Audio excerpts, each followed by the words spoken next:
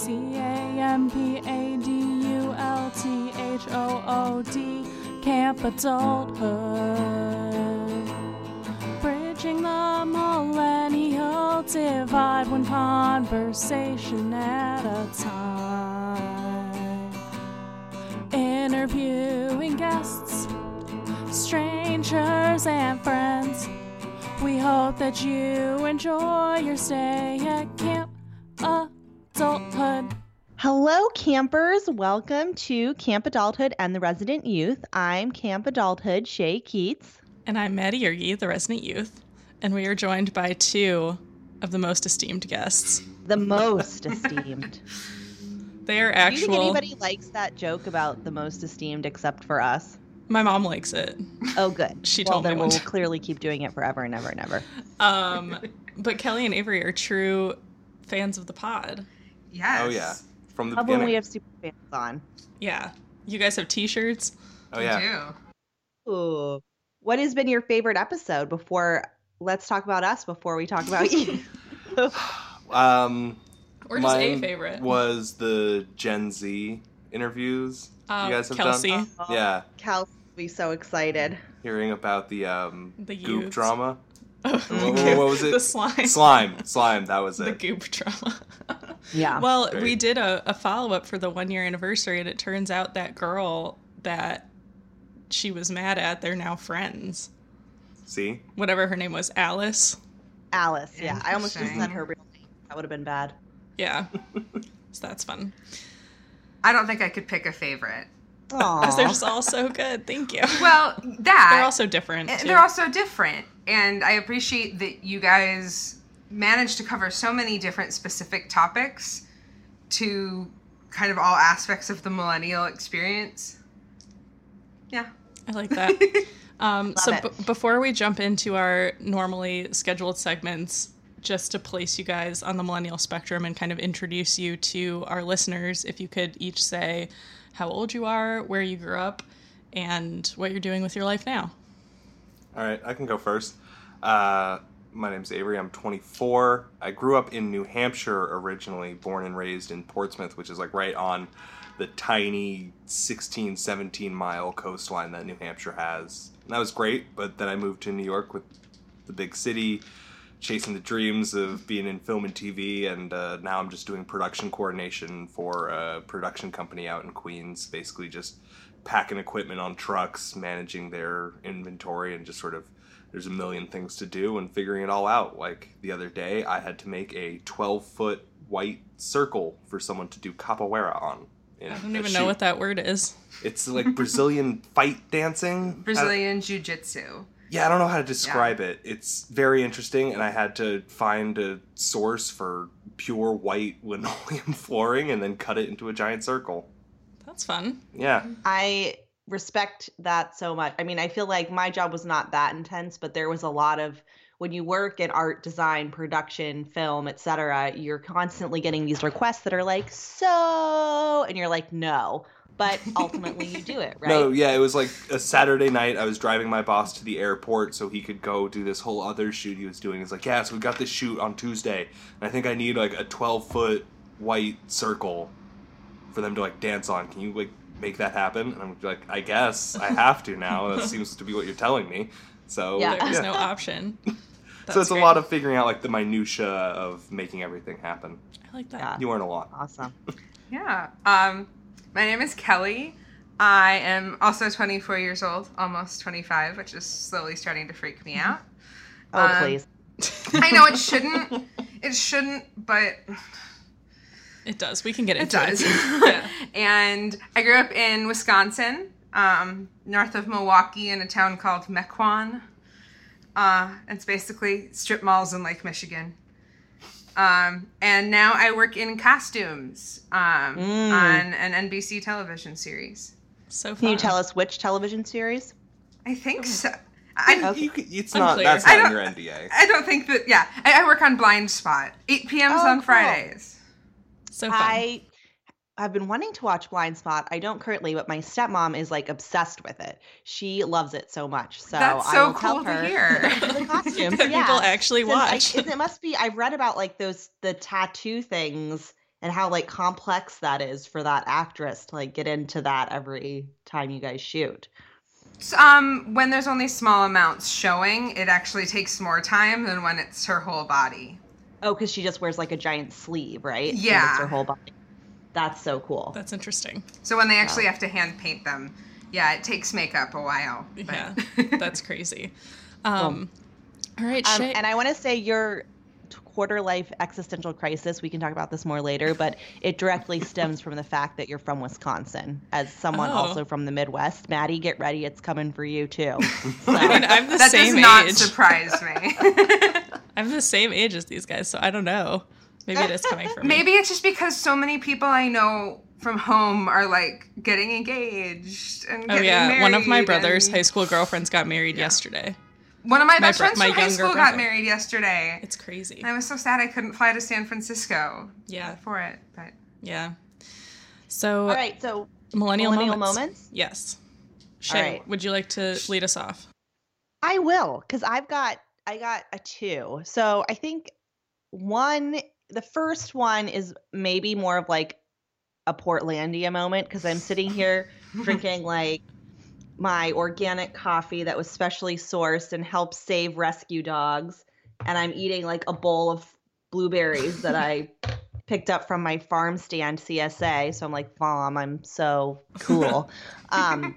But then also my real millennial moment for the day is today is Benson, my dog's 2nd birthday. And happy birthday, Benson. Happy birthday, baby Benson. She's so big. And I wasn't like my little cousins who are actual children and my, little step people wanted to like have a party for her, but none of them are here today. So I was like, well, God damn it, I still want to have a birthday party for my dog. So even though I'm going to get in a lot of trouble, I invited over my like grown-up cousins and their dog so we can have a birthday party for Benson on the actual day of her birthday, because I didn't want to do it in like 2 weeks when all of the little people in my life are back. I feel like adult parties are better anyways. Yeah, I don't know. I know. There will totally be wine and it will be cool. But I was like, yeah, this is really that millennial thing of like treating your dog like your baby. And of course, like she wakes up today, she didn't want to get out of her bed, and I was like, it's your birthday, Vincent. And she's like, I don't give a shit if it's my birthday. Like, is there going to be breakfast? So I like that. just spoiler alert, there was breakfast and there was cheese on it. Amazing. Ooh, extra Worth it. good. Her birthday. We've got to figure out what to do for our cat's birthdays. Oh yeah. It's coming up soon. It's coming up soon. Definitely tiny cat party hats. I love it. Can you wrangle them to get the hats on? I don't know. You gotta sneak up on them. Probably. You can get it. They don't mind being held, so I think we can manage it. Betray their trust. Yes. Oh, I feel so bad every time we give them a bath. Oh. If we pick them up and start walking towards the bathroom, they freak out. They know Yeah, it's they know coming. what's going on. That's so Well, funny. they can't be gross, That's true. It's their fault for being Sometimes they get domesticated into animal. things that require bathing. Yeah. Ugh. Gross. All right, Um, Maddie. Well, mine is kind of lame. I just went out drinking last night and I was very hungover until I chugged an Emergency, which was a thing that Shay taught me when we lived together to get rid of hangovers. Magical elixir. I got up at 11 and I was like, I have things to do today. I have to be a functioning person. And I felt like crap until I chugged this Emergency, and then I've just been revived. So I've it's never great. heard that one. Yeah, I That's think it's good. because you're getting the liquids and there's a ton of vitamins in it. So it just, Electrolytes, it's yeah. re-energizing all the stuff that's been dehydrated overnight. yeah. That makes a lot I of would sense. also highly recommend, if you do this trick, you make your Emergency, like they tell you to make it in 8 ounces of water or whatever.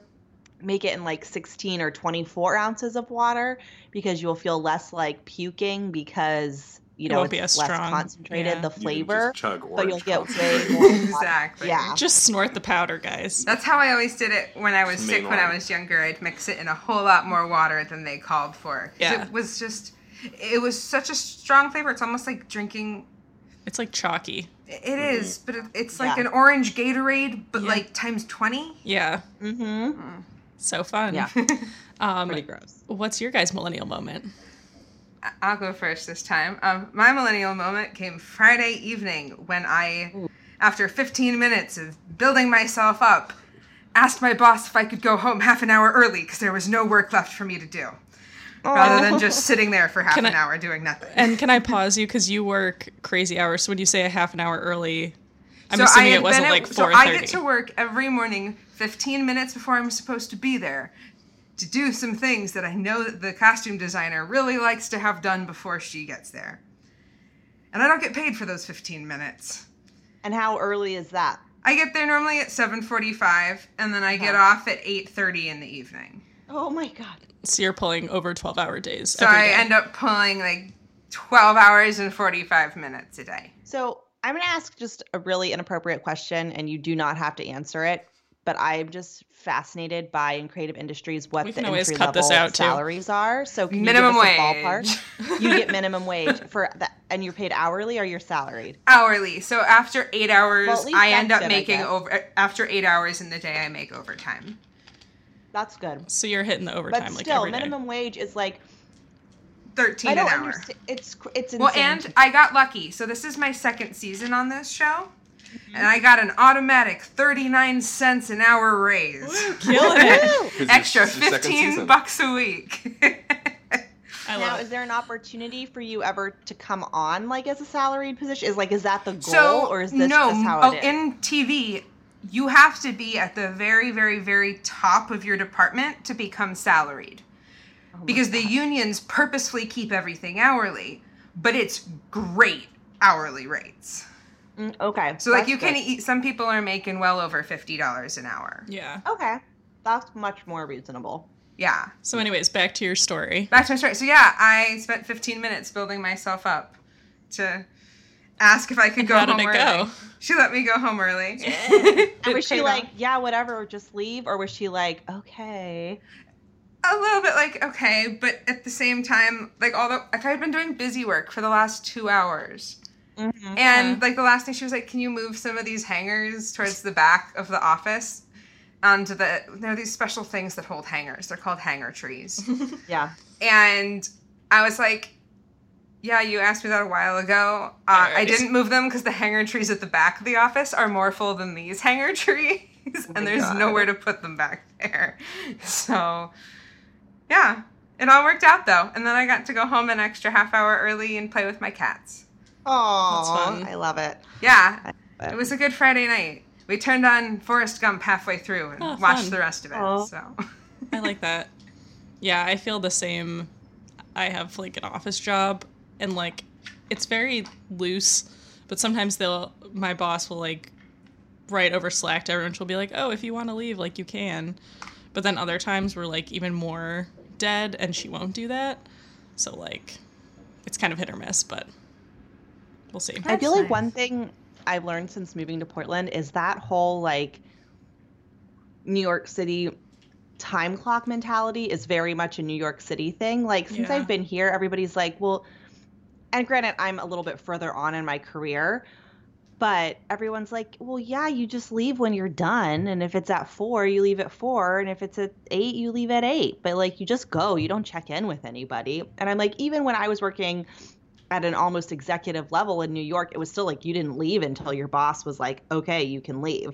Yeah. exactly. I find that very interesting. My Yeah. boss is very much on that time clock mentality. Doesn't matter when you leave, but he'll always ask everyone the same question of, oh, what, half a day? Doesn't matter what hour you have been working.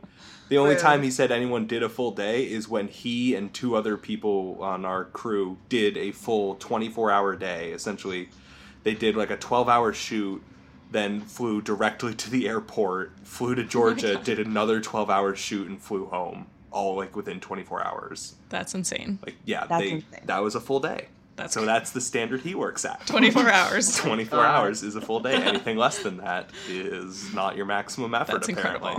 incredible. Do you have a millennial moment, Avery? Yeah, mine's a little bit older, but recently I was back home visiting with my little brothers, and I guess mine's sort of a cross-millennial Gen Z moment Yeah. where How much younger is your brother? my brother is 11 years younger than me. He's Okay, so he's just firmly about a to Gen turn Z. 13. Yeah. And he's right in 8th grade. He's right in the middle of all that fun. Oh my god, he should watch the 8th grade movie. We can talk about that later. It was very good, but But I was talking with him, and we were just chatting about like what he likes to do after school. And he's like, "Oh yeah, I'll go to the library and we'll play Flash games on the computer." And I was like, "Oh, what websites do you go to?" And he's like, "Addicting Games." I'm like, "Addictinggames.com?" He's like, "Yeah." I was like, "Oh man, it's still the same. Okay, I'm still hip. I'm still with it. It's still the same websites." You go to Miniclip, and he's like, "Yeah, of course I do, all the time." So it was like a great like bonding moment with my little brother, who's sort of in that removed generation. He's still like one of those kids who likes to watch someone play Minecraft on YouTube for 5 hours for some reason. Yeah. But it was cool to like have that moment of like, okay, cool, we're still on the same level. You're still digging the same things I dug when I was your age. That's very cool. I like that a lot. That's very cute. I love the Gen Z, like, that's the thing about doing this podcast. It's like even across like the older generations, like we just interviewed a Gen X person, and like there are some differences, but there's more similarities, I feel. Some things never change. Yeah. It's very cool. Like where to find good Flash games. Yeah. Good plug for addictinggames.com if you want to sponsor this podcast. Hey, are you in middle school? Are you bored and have free time in the library unsupervised? addictinggames.com. That is a great advertisement. I love it. Shay, shall we move to the campfire topics? Do you have one? Yes, let's stoke the campfire. I'm doubling down on the camping metaphor since it's summertime. I love it. I love it. It works. Who should start? Who's ready to go? I mean, I am, if you don't want to go first.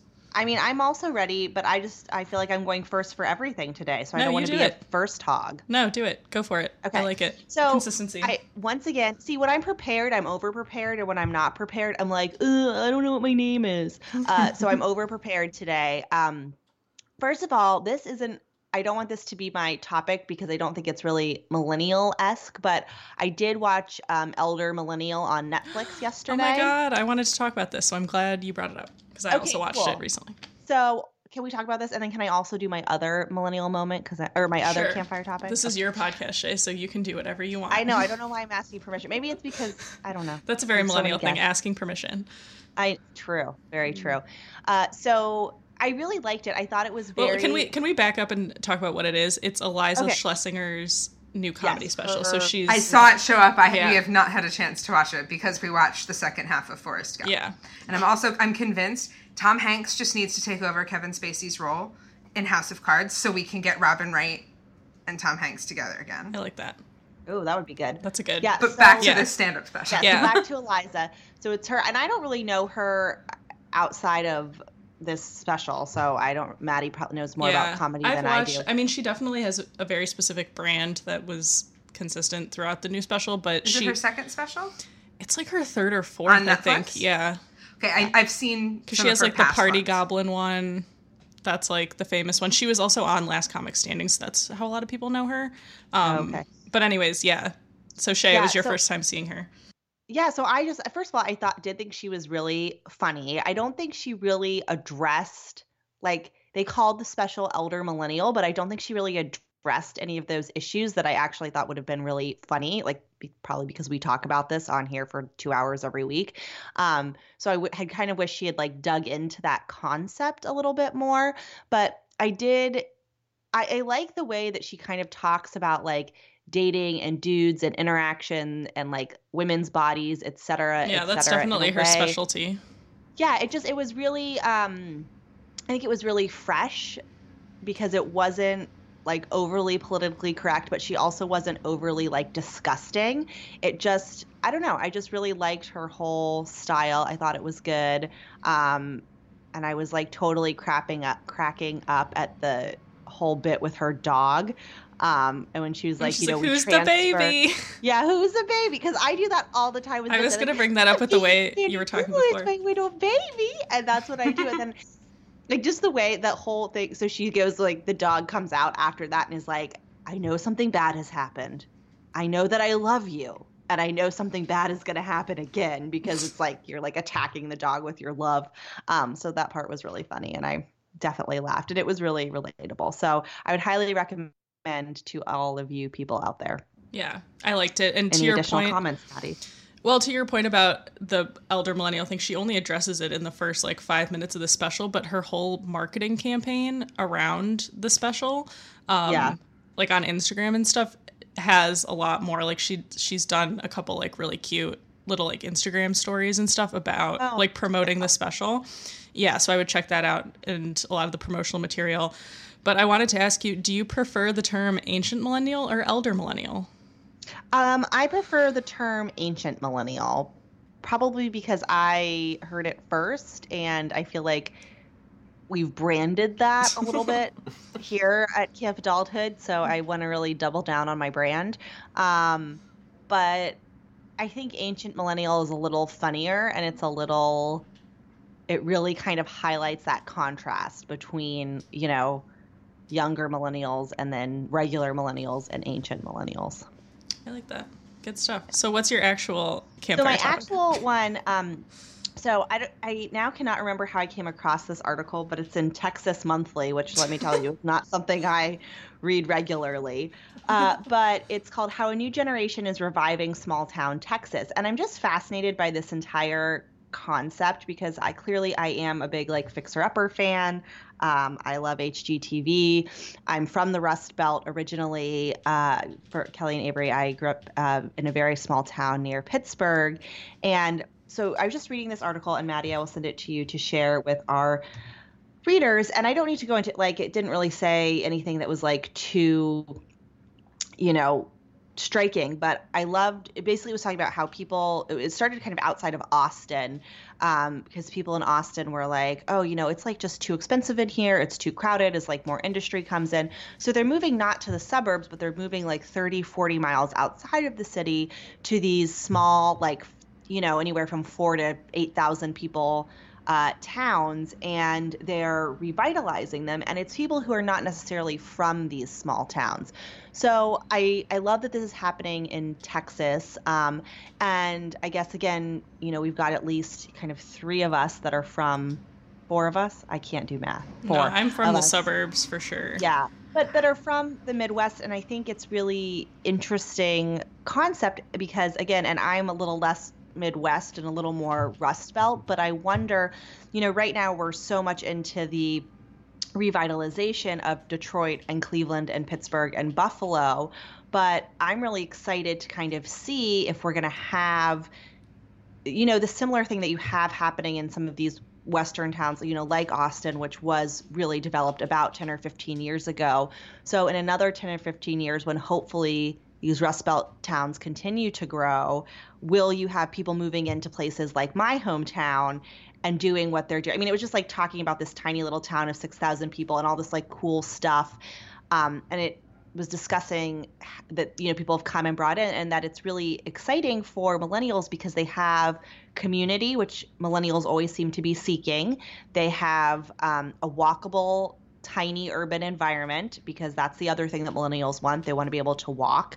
And then they have all kind of the accessibility of the city, but in this small town, and it's just a lot more convenient. So I just wanted to share it. I don't know if I have anything to say besides I'm interested to see how this plays out in other small towns across the country.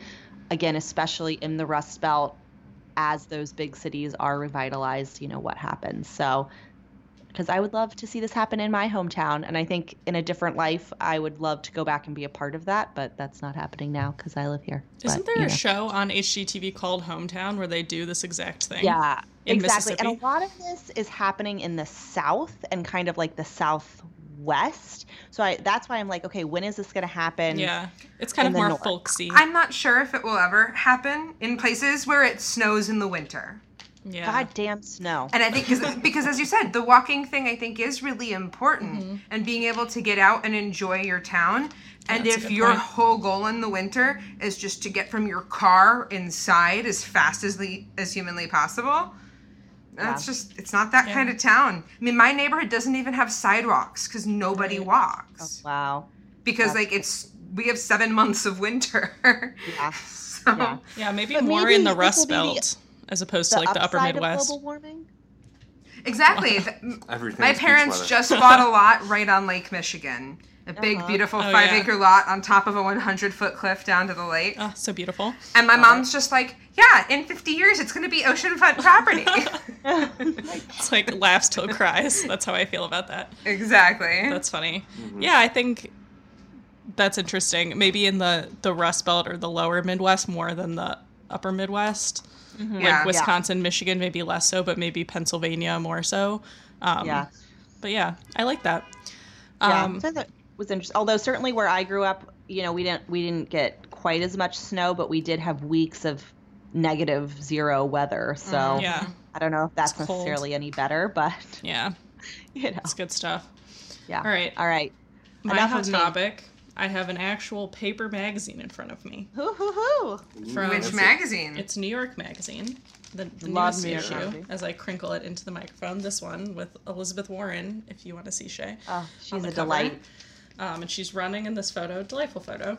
But there's an article in here, which hopefully I'm sure it's online. I'll post to it. But it's about natural wine, and it says natural wine is weird, funky, even dirty. Sommeliers are obsessed. But does it actually taste good? Top Notes of Poo by Maureen O'Connor.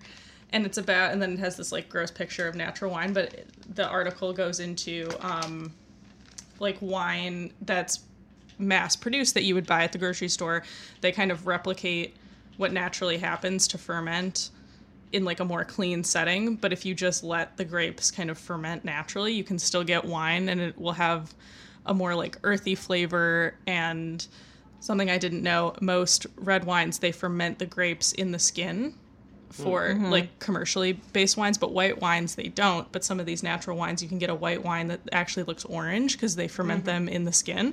So that was very interesting. But they talk towards the end of the article about this concept, and I'm sure I'm saying it wrong maybe, but it's called Glou Glou, Glou. It's like 2 words, Glou Glou. And it's kind of this culture around this natural wine, and it's kind of a way of life. And they specifically mention millennials that are kind of looking for this more authentic experience, and natural wine might give them that. And they talk specifically, obviously because it's New York Magazine, so they talk about New York, but they talk about, you know, restaurants in Bushwick that are now serving this natural wine, and it has a higher price point a lot of times, but it's a lot more rustic. So it's kind of looking at the culture of like things that are more down and dirty, but somehow they're more expensive. And I just wanted to read this small passage for you guys. To drink wine is to drink the soil on which grapes grow, the climate that cultivated them, the history. Whether rejecting machine additives is the best way to maintain this is the subject of heated debate. But as mood and movement, natural wines definitely stuff your nose a little deeper into the territory, which is how I think Glou Glou captures a modern urban dream of escape, a fantasy that can involve estates in rural Austria, weed farms in California, or ditching the city to open a wine bar in the Hudson Valley.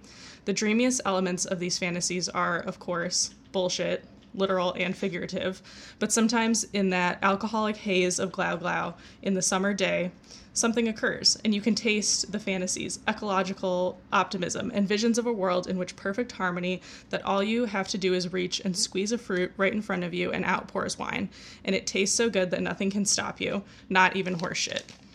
So I just thought that was very interesting. I 100% relate to that. Yeah. That's what I try and do with my garden, basically. Yeah, that's why I wanted to bring it up. So maybe you can talk a little bit about that for Shay and our listeners, kind of your garden and so how this relates to that. My grandparents own a huge farm. My cousin now runs it. And my mom's dad was a big gardener.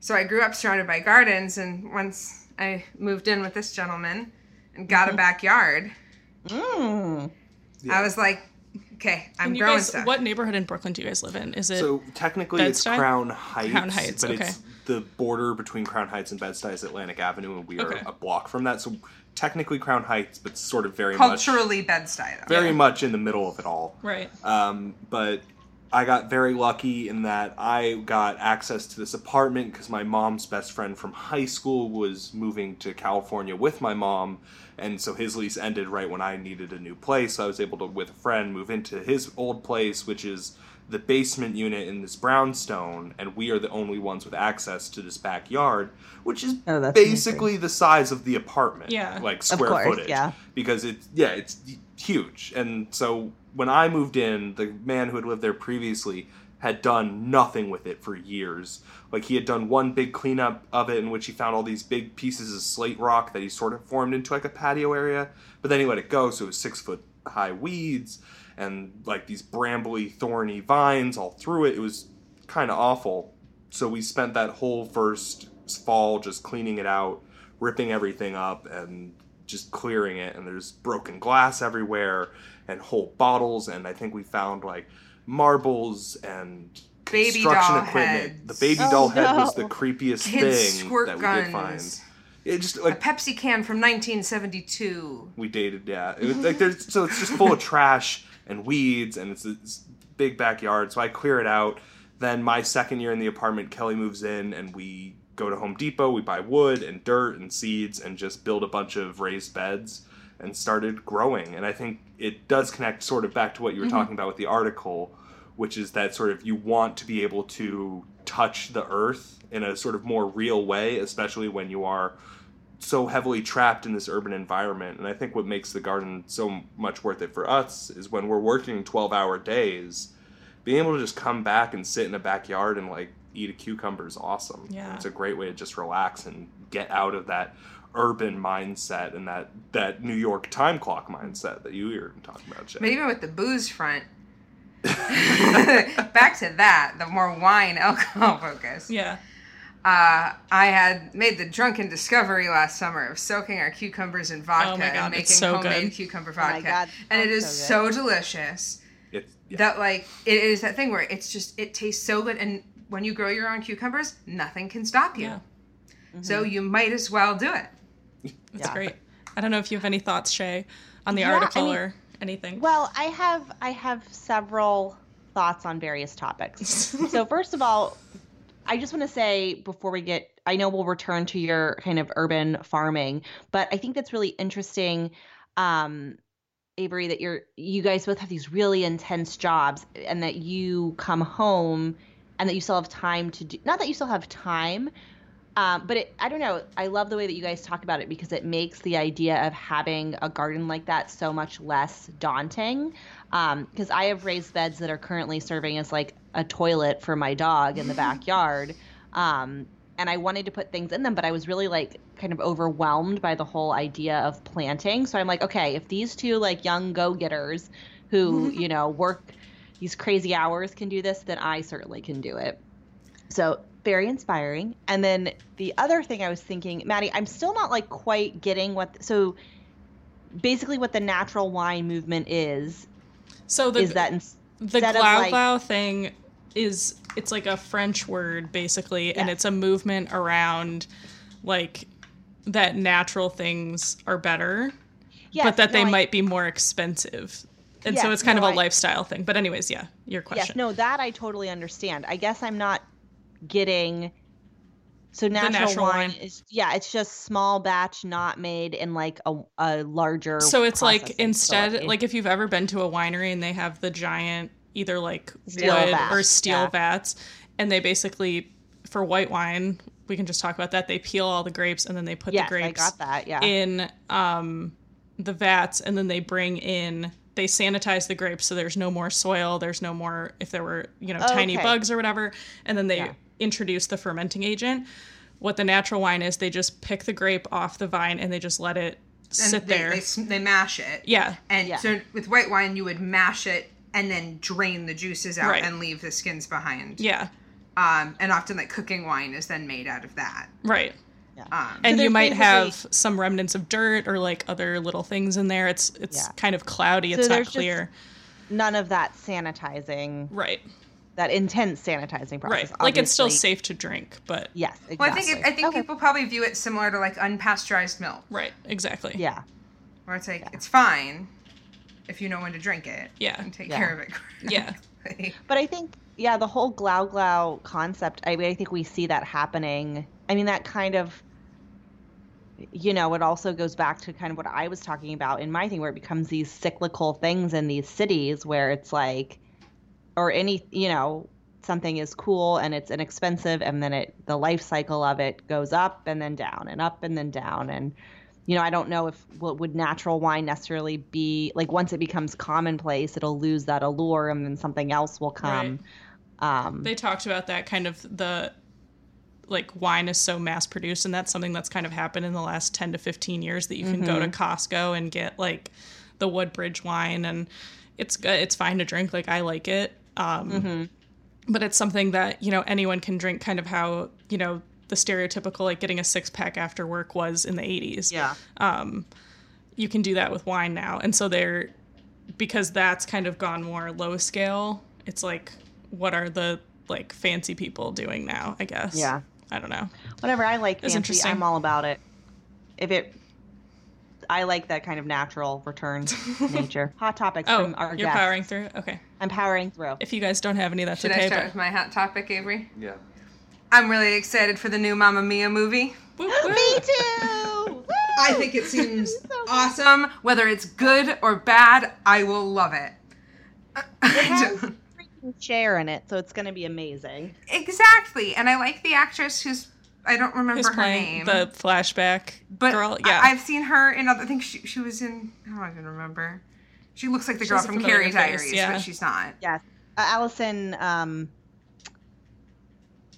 what is her name? No, it's Brie Larson. Is that her name? no, No, it's not Brie Larson. no, it's not. It's a younger Hello? blonde girl who's. Oh, have we Oh. lost Shay?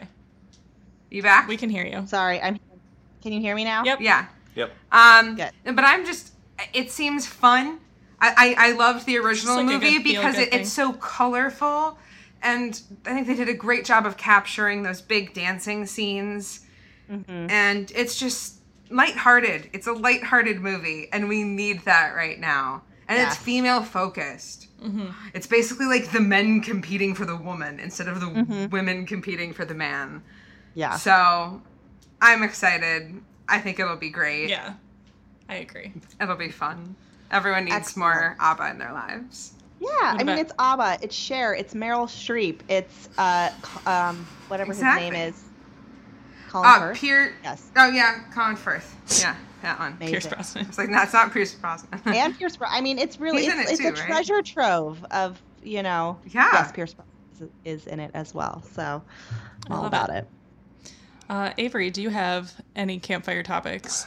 I don't really have a good one, but I'll drag us down okay. intellectually lower off of the last one, which is if you haven't checked out Cher's Twitter feed yet, Oh, you I follow should. her. It's you amazing. absolutely should. She, I think, uses Twitter in the only way it should be used, which is a direct stream of consciousness thought process. Because she is very loose with things like spelling and grammar and capitalizations. And she loves using emojis. Yes, she uses emojis like, I don't know, peppercorns. Like, they're just everywhere.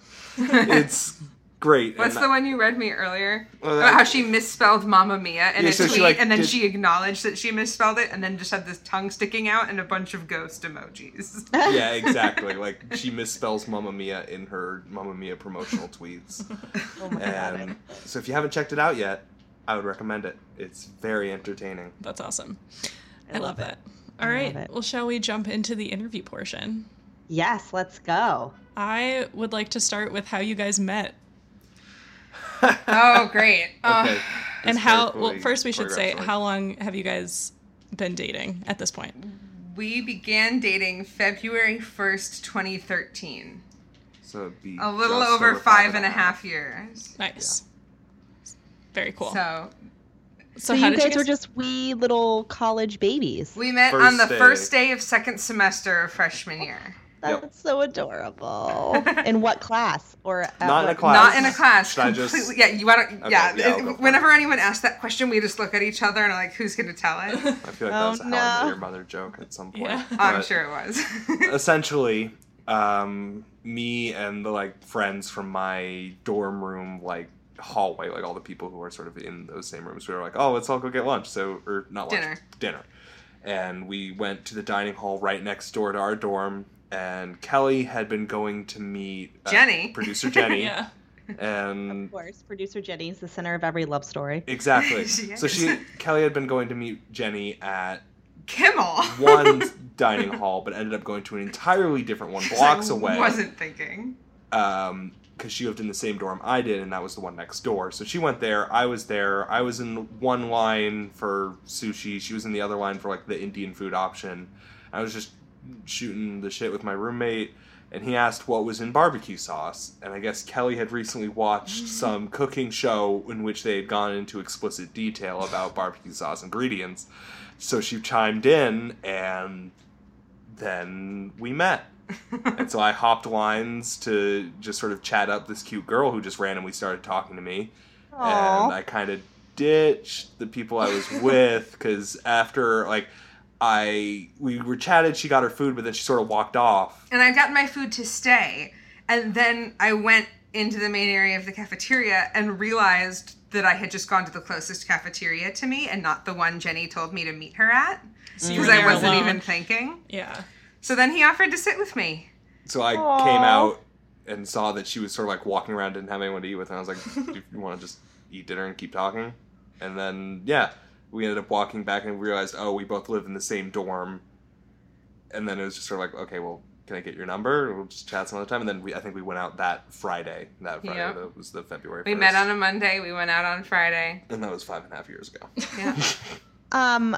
I love everything about this story so much, and it's just like so meet cute and Yeah, it little kind of fashioned, is. and I It's a love little, like, overly sugary almost in how sweet it is, because it's just sort of like, it was totally random, totally happenstance. It wouldn't have happened in any other way. I don't think we didn't have that much crossover in our friend groups. We had no crossover. You were in totally different programs, so yeah, we probably would never have met otherwise. I love it. That's awesome. That's a great story. I like that. And how is it living together now compared? I feel like you guys have gone through like different stages of your relationship where it's like you're in college and then you guys lived apart and then now you're living together. Kind of how has that been? Yeah, well, I got lucky sophomore year, and I ended up having my own room. Mm-hmm.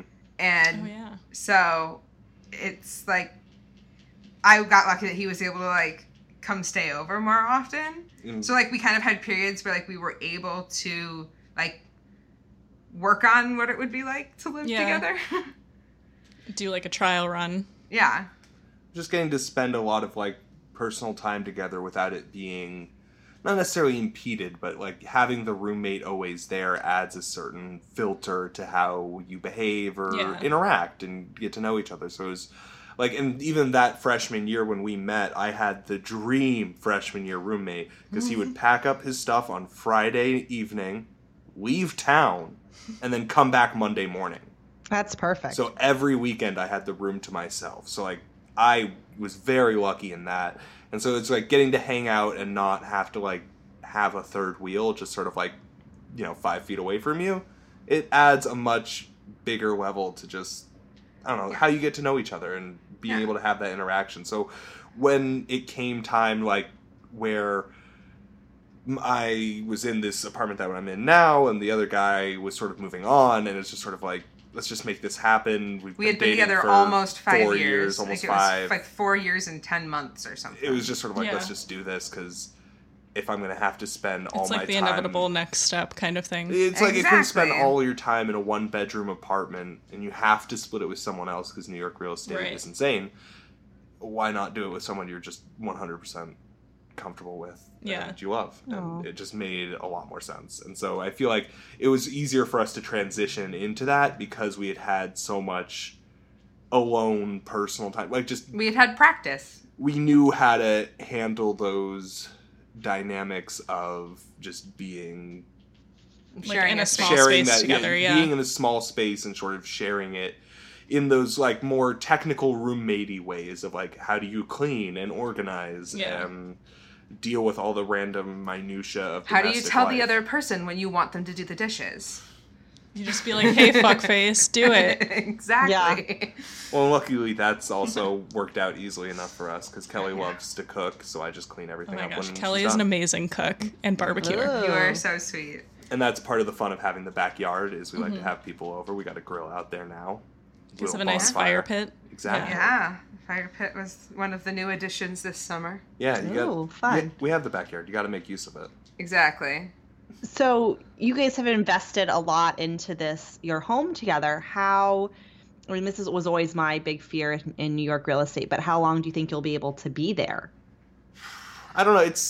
it's an interesting setup we're in because we are technically the supers for the building. Oh, that's nice. So this was all part of like inheriting this rare apartment from my mom's friend. Was he had known the landlord because he had worked with the landlord's sister, and the landlord doesn't ever like showing up at this property. He just likes to sort of collect his rent and not do much, which I get. You know, he's a landlord. He manages a lot of other properties, so I totally understand where he's coming from. So I take out the trash, I sweep the building. If like we have to get a contractor in to fix something, I'm normally the guy facilitating it. And so like we get this apartment at a slightly cheaper rate for doing so. And we also get this amazing backyard. Granted, the apartment's not the best. It hasn't been, like, renovated or seriously, like, repaired, I think, in a couple decades. But oh, gosh. We had mice, and the landlord's response was, get cats. And we did, and it worked out, actually. They did catch their first mouse the other really? day. I came home, and there was a very dead mouse right in front of the door, which, unfortunately, I did not notice when I walked through the doorway, so I did step on it. But Gross. I do appreciate their vigor and hunting skills for actually catching one. I know, that's amazing. Like, you would think they would just scare the mice away, but to actually catch one. Well, it's like every now and then I'll come into the kitchen, and our girl cat River, she's much more territorial and she's much more the hunter.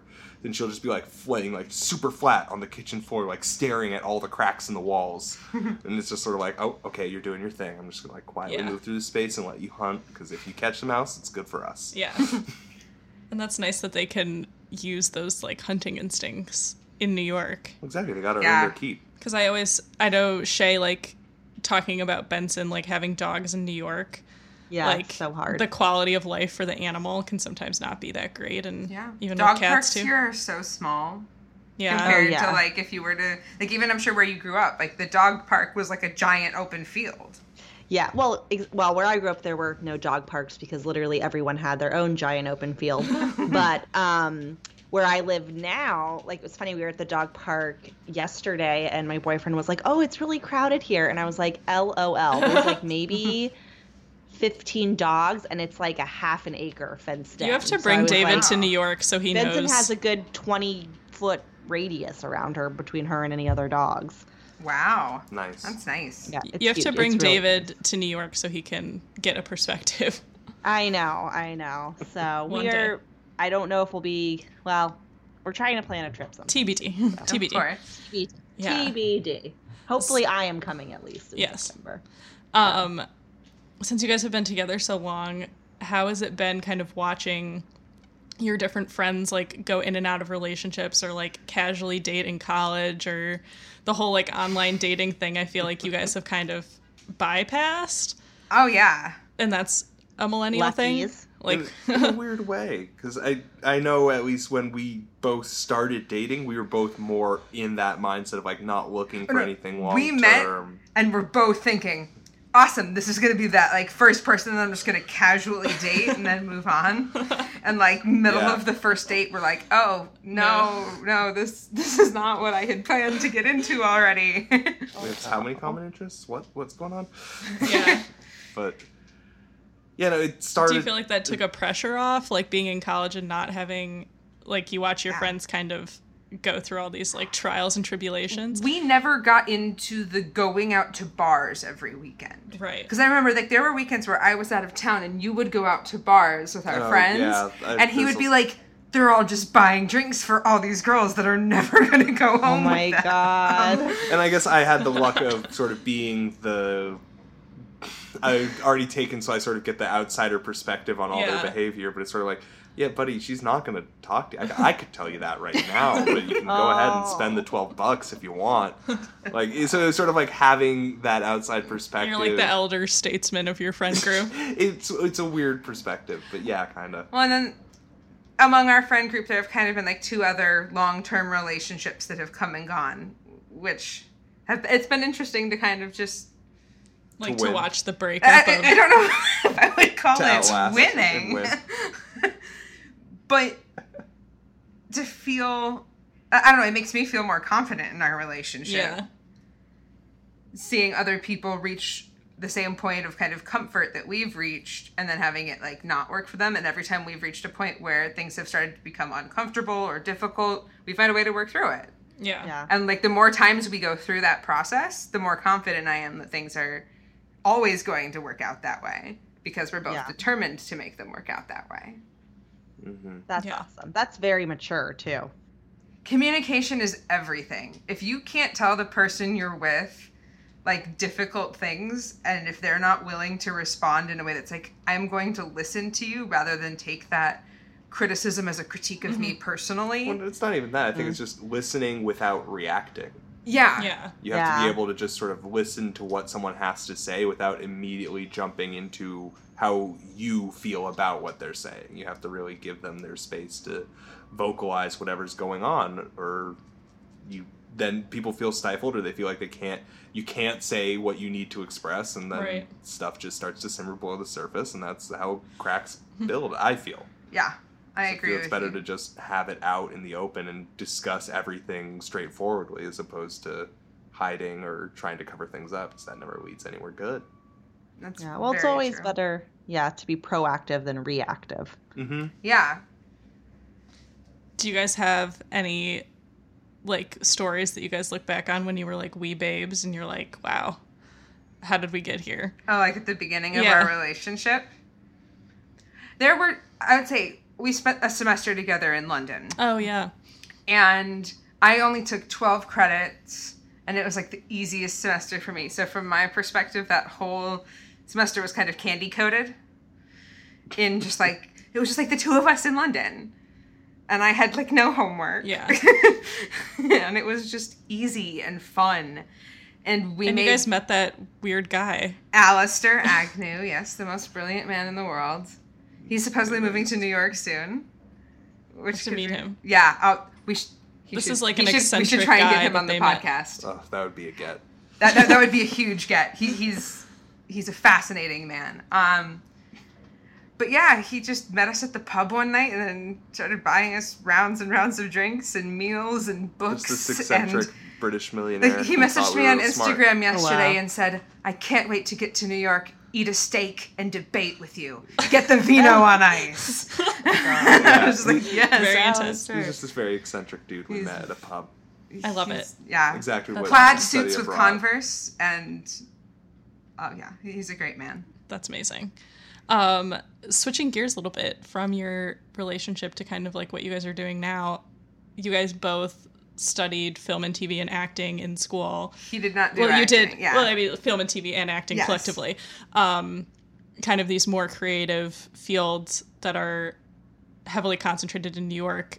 How has it been different from what you thought it would be like going into college?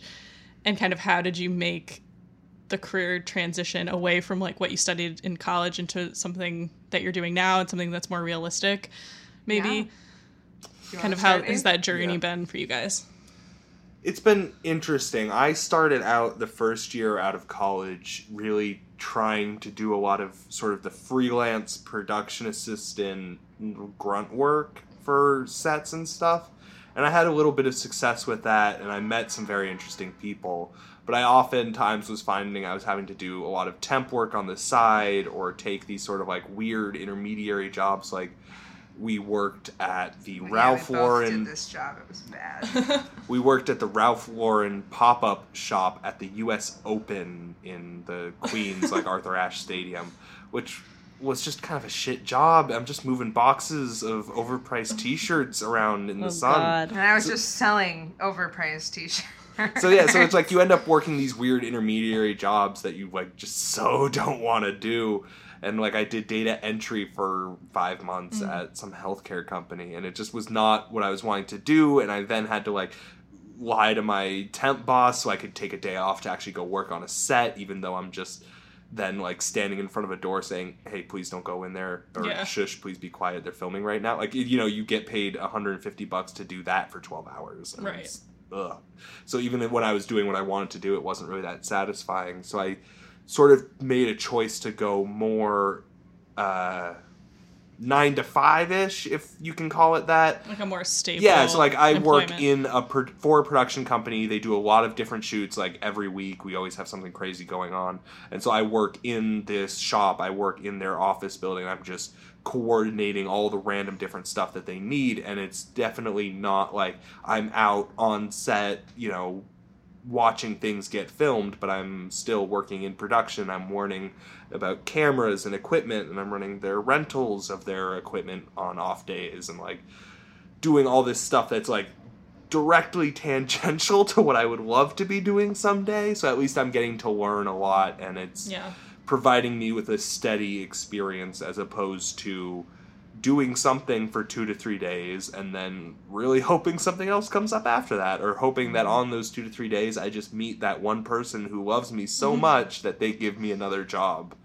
for, you know, which is basically how it works. Exactly. It's really about, you have to sort of get your foot in the door, find the people who like you and prove that you're worthy of being there, and then they'll start hiring you back for more and more things. They're not just jobs that you can go out and apply for. Oh yeah, it's so you have to very know bespoke. someone. You are offered a job. Yeah. Yeah, because it's all these people who are oftentimes sort of like saying, like, I've got to crew up at a department and I need 5 PAs. They're just going to call the people they know and trust, and you have to sort of worm your way in onto that list of being known and trusted to not just fuck up the job entirely. But like some of the very first PA gigs I got were on that CBS show Bull. Oh, okay. It's the Michael And Weatherly he got thing. me onto that too, which was But very we nice. only got there because a friend of ours was doing an internship trainee program with the Directors Guild and was placed on that TV show through their training program. And then she was working directly with the people who were in charge of hiring PAs. So she got all of her friends' jobs.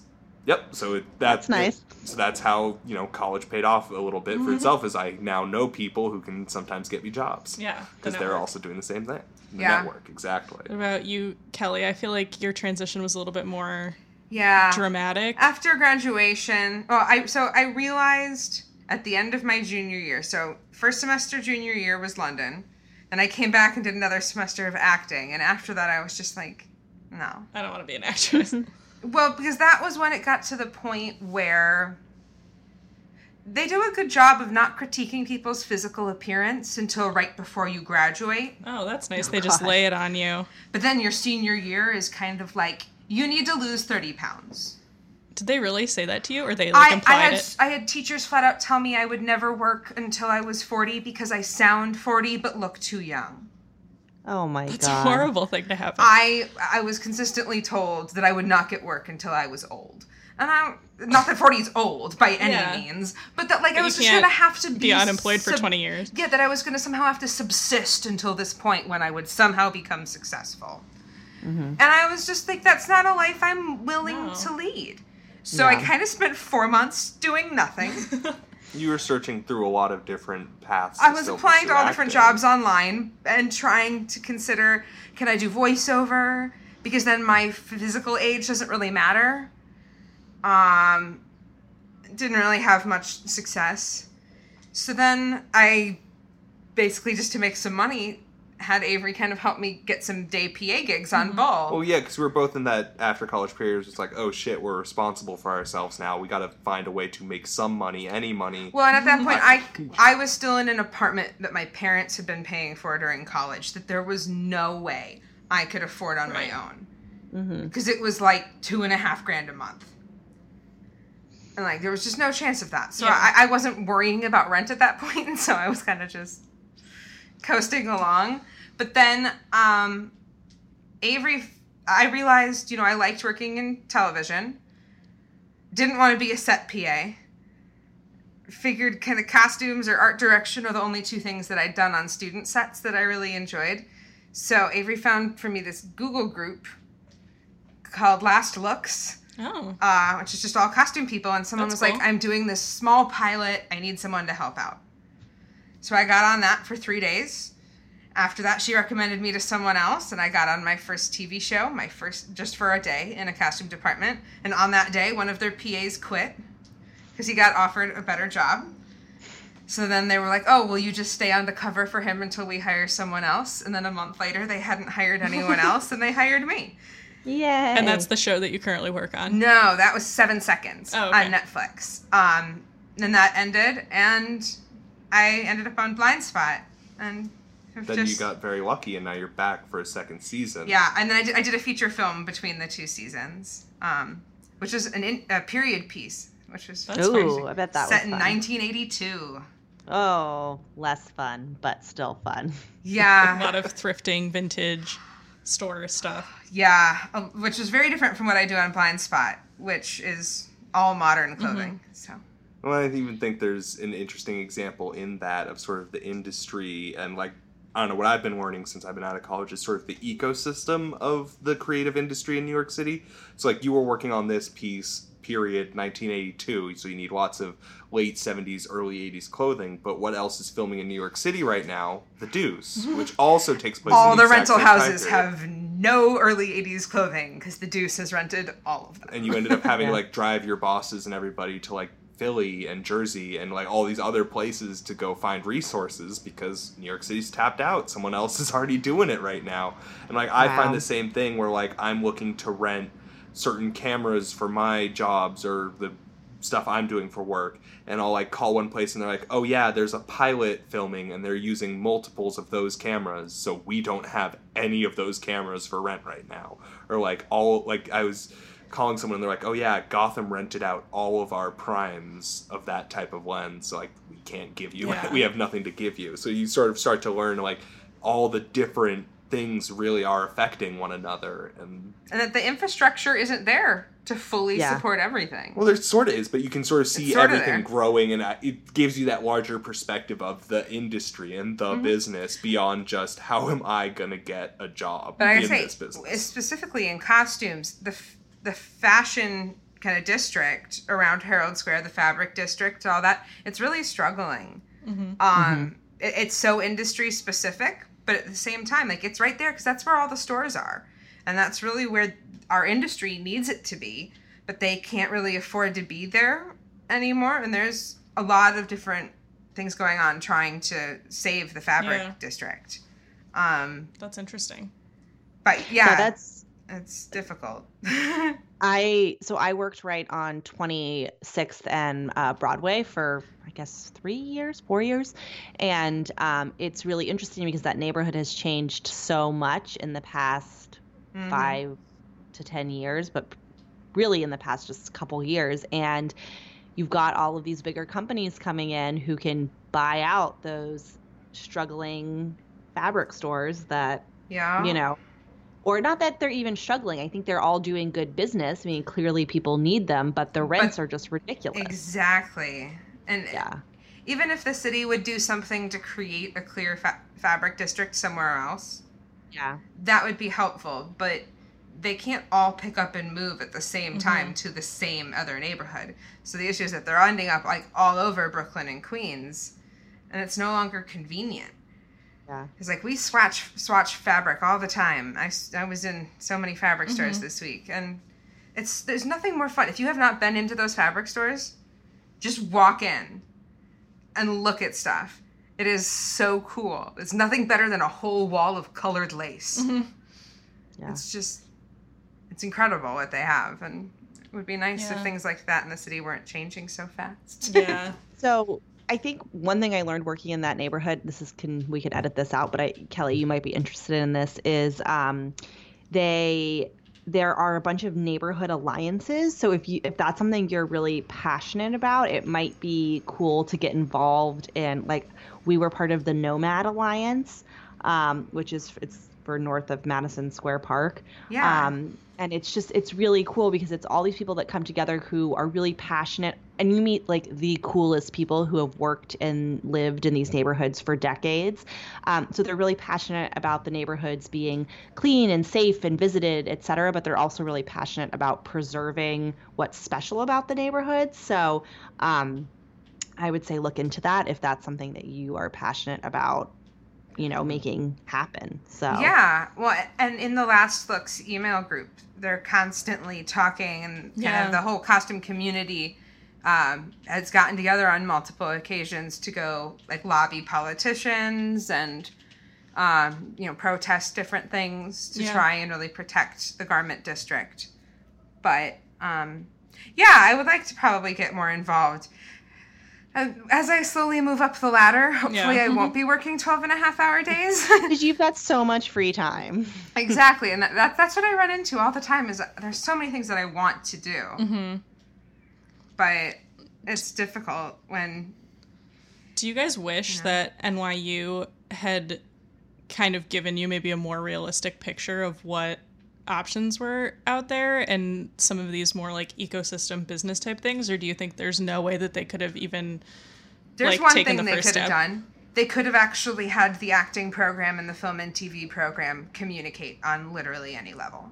Yeah. I saw so many student films where it was film students acting in them because they didn't know where to get actors, because they genuinely put in no effort to connect these two huge communities of their students who could really benefit from each other. Yeah, that's a good point. And there was a lot of natural crossover that happened just between film like and... friend groups and yeah, stuff. exactly. Just the bleed of students interacting with one another all in the same building definitely happens. But from the administrative perspective, there was no encouragement of that. There wasn't like a, hey... Or taking like classes that were crossover. Even just like a forum that said like, hey, if you need actors for your student movie, post a casting call here, and every NYU Tisch actor who wants to be in a student movie will see it. Like, that facilitation just didn't happen. There wasn't even... I feel like just a physical poster notice board would have been something, but there like wasn't even on that level any encouragement of crossover. It really was a sort of figure it out yourself kind of attitude. And I feel like when it came to preparing us for the industry at large, a lot of what film school was so focused on the artistry of it, the craft, and the sort of high-minded intellectualism. Yeah, I was going to ask if you thought they were trying to keep it a little bit more purist for the art sake and not focus so much on like the business art side. School, they want it to be this idea of you are creating art, so you need to learn the history behind it and the beauty of the craft. And it really, while that focus is really helpful, what I'm doing now, which is the nitty gritty of how do I make a 12-foot white circle for someone to jump around on that isn't going to like slip or make them break their ankle or whatever. Like that kind of nitty gritty, how do you make things actually happen, is much more needed when you're going into the job than a bunch of really nice thoughts about Tarantino films.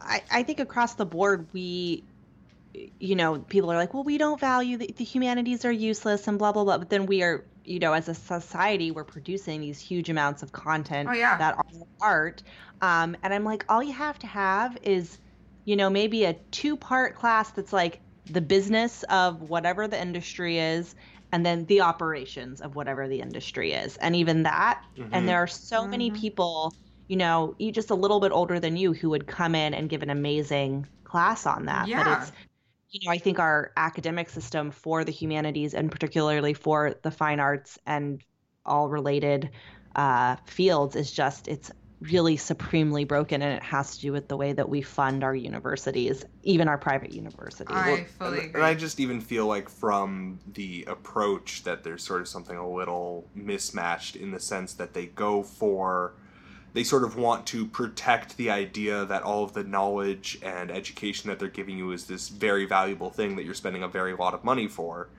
So I feel like they want to sort of have that air or mysticism all about it, because in film school specifically, they are actually very discouraging of you going out and working on sets or getting any sort of job experience. I know the acting programs are like that too. You can't audition, right? Well, your freshman year, you can't audition, which I think is why there's so little crossover between the film program and the acting program. That's because freshman year in the film program, you're not allowed to make movies. Yeah, it's mostly still photography and like. So I think that because they don't think about connecting them at the beginning, that never becomes part of the thought process. But also, like, I studied at Stone Street Film Studios for my last 2 years, and they, I think, took a very different approach. They were very much about, this is the real world. this is how it works to act in film and television. But that's, I think, part of why it ended up being for me. You need to lose 30 pounds. You don't look right. You don't sound right. And you need to change these things about you to make yourself marketable. They said all those things, but then they didn't give you anything of like that might be the reality based on the business, but they didn't give you any tools of like, well, this is what you can do in the meantime, or this is how you can transfer your skills to something else that might be fulfilling. Or like none of that, you know? Exactly. Right, exactly. It wasn't particularly nurturing. It was more of, this is the reality. And if you're not, if you can't succeed here in this environment, you're not going to succeed outside of it. Yeah. Which was in some ways a good thing for me to learn, but it just wasn't as nurturing as I think an education space should be. I think this is just I don't want to take it out from the discussion of this film and TV education, but I think this is a millennial thing where, you know, I never felt like my professors in college were particularly hard on me or particularly nurturing. Clearly, you have better relationships with others, but I felt, you know, and it was different for me being an older grad student at NYU. I didn't get the same thing, but I saw it a lot with the kids that I worked with at NYU. They perpetuate a culture of, we're going to be unnecessarily tough on these kids for the sake of being tough. And I think that is a direct reflection of this like millennials suck attitude. You know, God forbid we mentor this student and help them out because the real world is tough and they're a millennial. So we got to like grind them down and keep them under our thumb. So I think that's a real product of the culture and something that's happened, you know, maybe in the past 10 or 15 years, because again, my professors were certainly tough and some of them were certainly nurturing, but it wasn't like this systemic attitude of we got to grind the kids down. Yeah, I feel like that's exactly sort of where it comes from. It's not even a grind them down of like, you don't know what you're doing yet, so you're not allowed to do it. Like it's sort of, you can't just make a mistake or just try it just to try. I don't know. Exactly. I don't know if disrespect is the right word to use, but it sort of feels like this: we know better than you, so you can't do what you want to do until you have learned to do it our way or do it the way we deem exactly right. And granted, that's the whole point. You're there to learn, but if there's no acknowledgement of self-growth or the ability to actually do it yourself, you just sort of then are more used to sitting on the sidelines and listening and reading and thinking about it than, whereas when, especially in the film industry, it's a day on the job is going to be worth more than 3 days being told about how the job works. Right. Like on set, hands-on experience is a million times more useful than anything you're going to learn in a classroom. But that's why I also feel like film school has that sort of air of elitist mysticism around them, because they want to protect that, because if you find out that you don't actually need to go to film school to learn how to make movies, you just need to work on movies, then you can save the money and skip the process, which on some levels I kind of wish I did, because I knew people who did start like actively working on sets in college. Or still go to college but just study something different or complementary, maybe. Exactly. They didn't buy into that, like, I need to get film school to start working on this, because it's that sort of idea of, like, you don't know what you're doing yet, so you can't actually go out there and be professional and earn any money doing it, because you don't know. When it's reality, if you're just going to stand there outside a door and tell people to be quiet while they're filming, you don't need a degree to do that. Yeah. And I think this is really what a lot of our universities are doing poorly, because they are so afraid of losing students for this reason. Like, why take on that massive debt? But like, you guys are really smart because you both, you know, got those degrees, even though you probably both realized early on, like, I don't really need this degree. But here's the thing is, you both, you know, especially you, Avery, you have a super physical job. Like, if you throw your back out, you've got to have a college degree to be able to go do temp work for 6 months until you can get back on the, you know, the scene. And I think we don't talk about that with our kids that are going into college. It's like, not that people should be getting general studies degrees or like a degree in liberal arts, but like, you know, get a degree in film criticism or get a degree in like whatever, and then go out and do the work. But at least you're always going to have don't equate the two as being piece synonymous. Of paper. Yeah. I now totally have an understanding that, like, I don't know what I will ever do with my acting degree. Yeah. I just don't know. Yeah.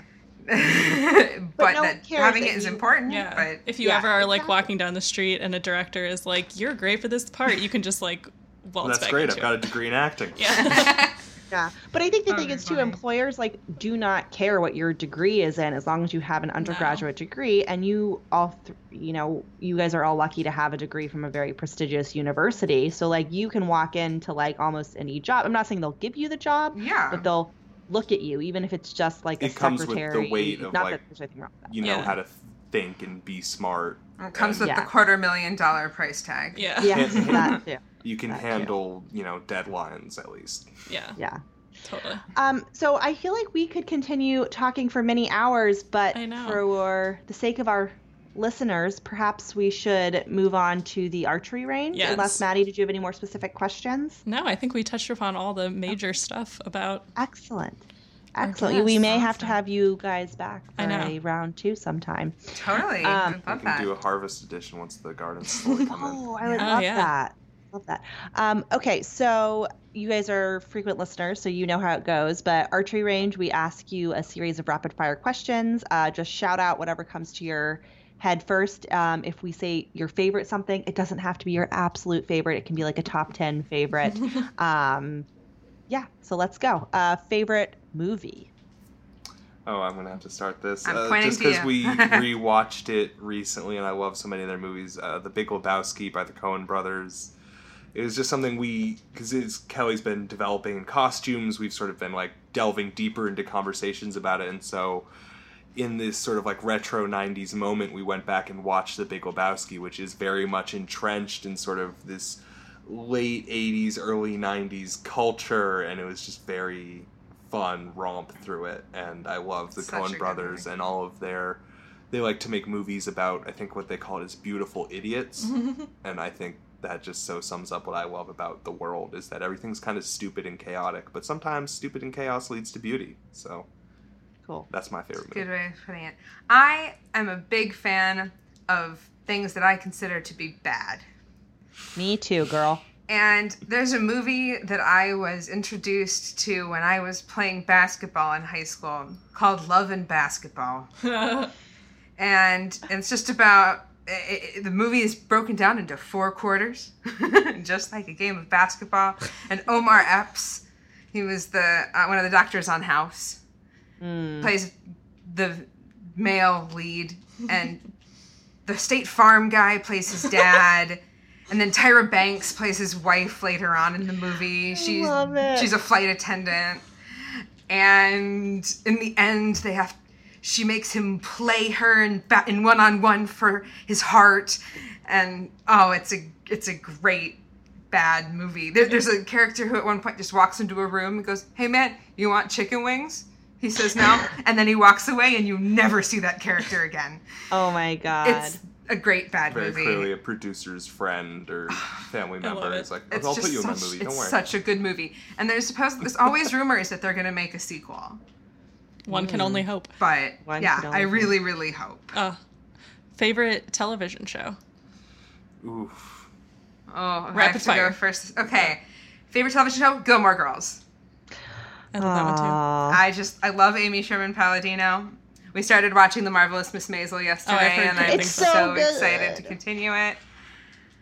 On TV right now, I would have to say The Good Place on NBC yeah. because it's made by the So same guy good. who did Parks and Rec, or one of the co-creators, and one of the co-creators of Brooklyn Nine-Nine. And I think it's a very good brand of wholesome TV in the sense that, like, my other favorite TV show that's not on the air is Arrested Development, but they say very, very dirty jokes without ever saying a bad word. And I feel The Good Place, albeit in some more direct ways, does the same thing, where they will set up very dirty adult jokes, but in a very wholesome, acceptable way that unless you know what they're talking about, it'll slip right by you. And I feel like there needs to be more of that for TV. Not everything has to be Yeah. swearing and violence all the time. Yeah. Love it. It's very true. Your turn, Uh, Shay. Favorite books? Or You book? first.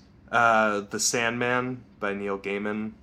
All 10 books are great, but I love number 4, Dreamhouse, which is, in summary, it's a graphic novel about the kingdom of dreams, and the first book is all about he's been locked away for 70 years, and the dream world's in disarray, and all 10 books are sort of just about him. He's one of 7 gods who rule the world. It's dreams, death, destruction, despair, delirium, desire, like all these sort of demigods, and it's awesome. And the 4th book is about when Satan, who looks like David Bowie, decides he's done ruling hell, and so he clears all the demons and dead people out of hell and gives the key to Dream and just basically says, this is your problem now.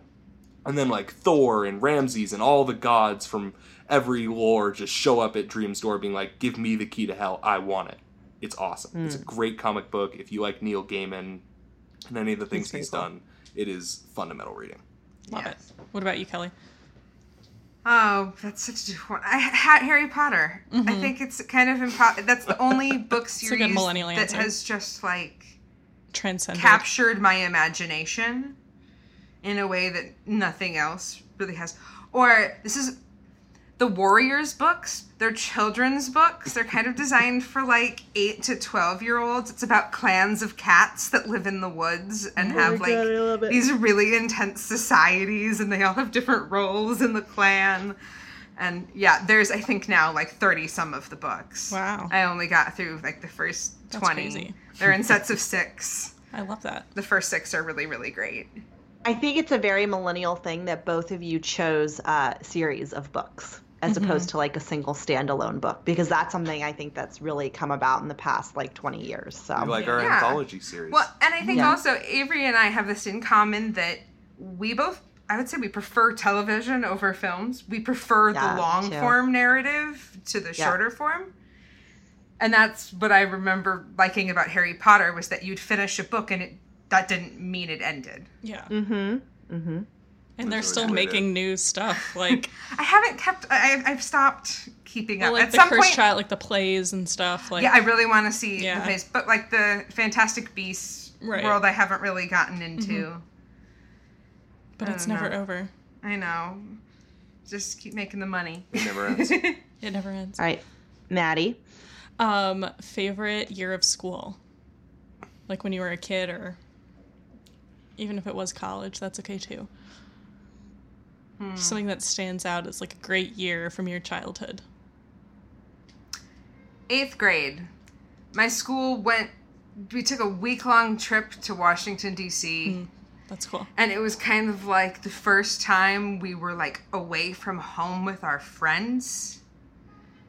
And like we all shared hotel rooms, and there was horrible drama, and there was all the random crap you'd imagine with 8th grade. But looking back on it, it's like, yeah, that was pretty cool. Like someone freaking out and locking themselves in a bathroom in a hotel in D.C. when you're from small town Amazing. Wisconsin, it's like that's a big deal. Yeah.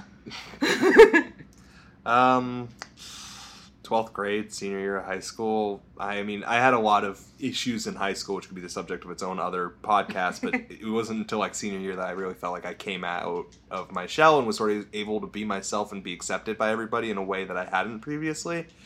And most of that was because I got involved in the high school sort of internal film and TV production program and sort of found a love of that, which allowed me to get over all my other emotional problems. So I'd have to say senior year. Very cool. Also, it was then I was done being forced to be around all these other people I hated being around.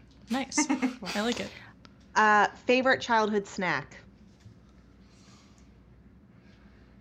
Difficult one. Goldfish. Yes. Classic, standard. It smiles back at you. What else do you need? At the country club my family was members at when I was young, they had basically like a Dairy Queen Blizzard. But I would just get vanilla ice cream and Butterfinger. Oh, Yes. classic. Simple. Yeah. Very good. I love it. It's very delicious. Very nice. Well, I think that's all the questions I had. Shay, Yeah. do you have any others? No, I Anything think else? that's all. Guys, do you want to be found on the interwebs? And if so, where can our listeners find you? It's okay if you don't. It's up to you. I wonder if I can remember my Instagram handle. I don't think Yeah, I was gonna can say, without I was checking Instagram. I think most of my things are set to private. Yeah. How all about this? good. If people want to see things I've made, even though I haven't put, I think, anything up on YouTube since the end of college, Lenin Toast, Lenin Toast. Cool. Check it Love out. it. Love Yeah. it. Very nice. Well, thank you guys for being loyal fans and guests. Of course. Thank you for having us. Oh, yeah. It's been a ton of fun. This is great. You're going to sign my autograph books now, right? Yeah. I brought a lot of things for you to sign. No, don't worry, Shay. I'm going to ship it to you and then you'll ship it back. But it's okay. Great. I've already got it worked out. Perfect. I'm glad that you thought about that. And I feel very special and important. All right. Thank you, campers. We will talk to you next week. Thanks, guys. Thanks for listening. Camp Adulthood is hosted by Maddie Yergi, Resident Youth, and Shay Keats, Camp Adulthood. We are produced by Jenny Mayfield, and this episode was recorded in Maddie's living room. You can find us on social media at camp_adulthood. You can email us hello@campadulthood.com, and you can visit us at campadulthood.com. Please also find on our website there are links to our Patreon page where you can be a subscriber, and there are many cool prizes. Thanks, campers. We hope that you enjoy your stay at Camp Adulthood.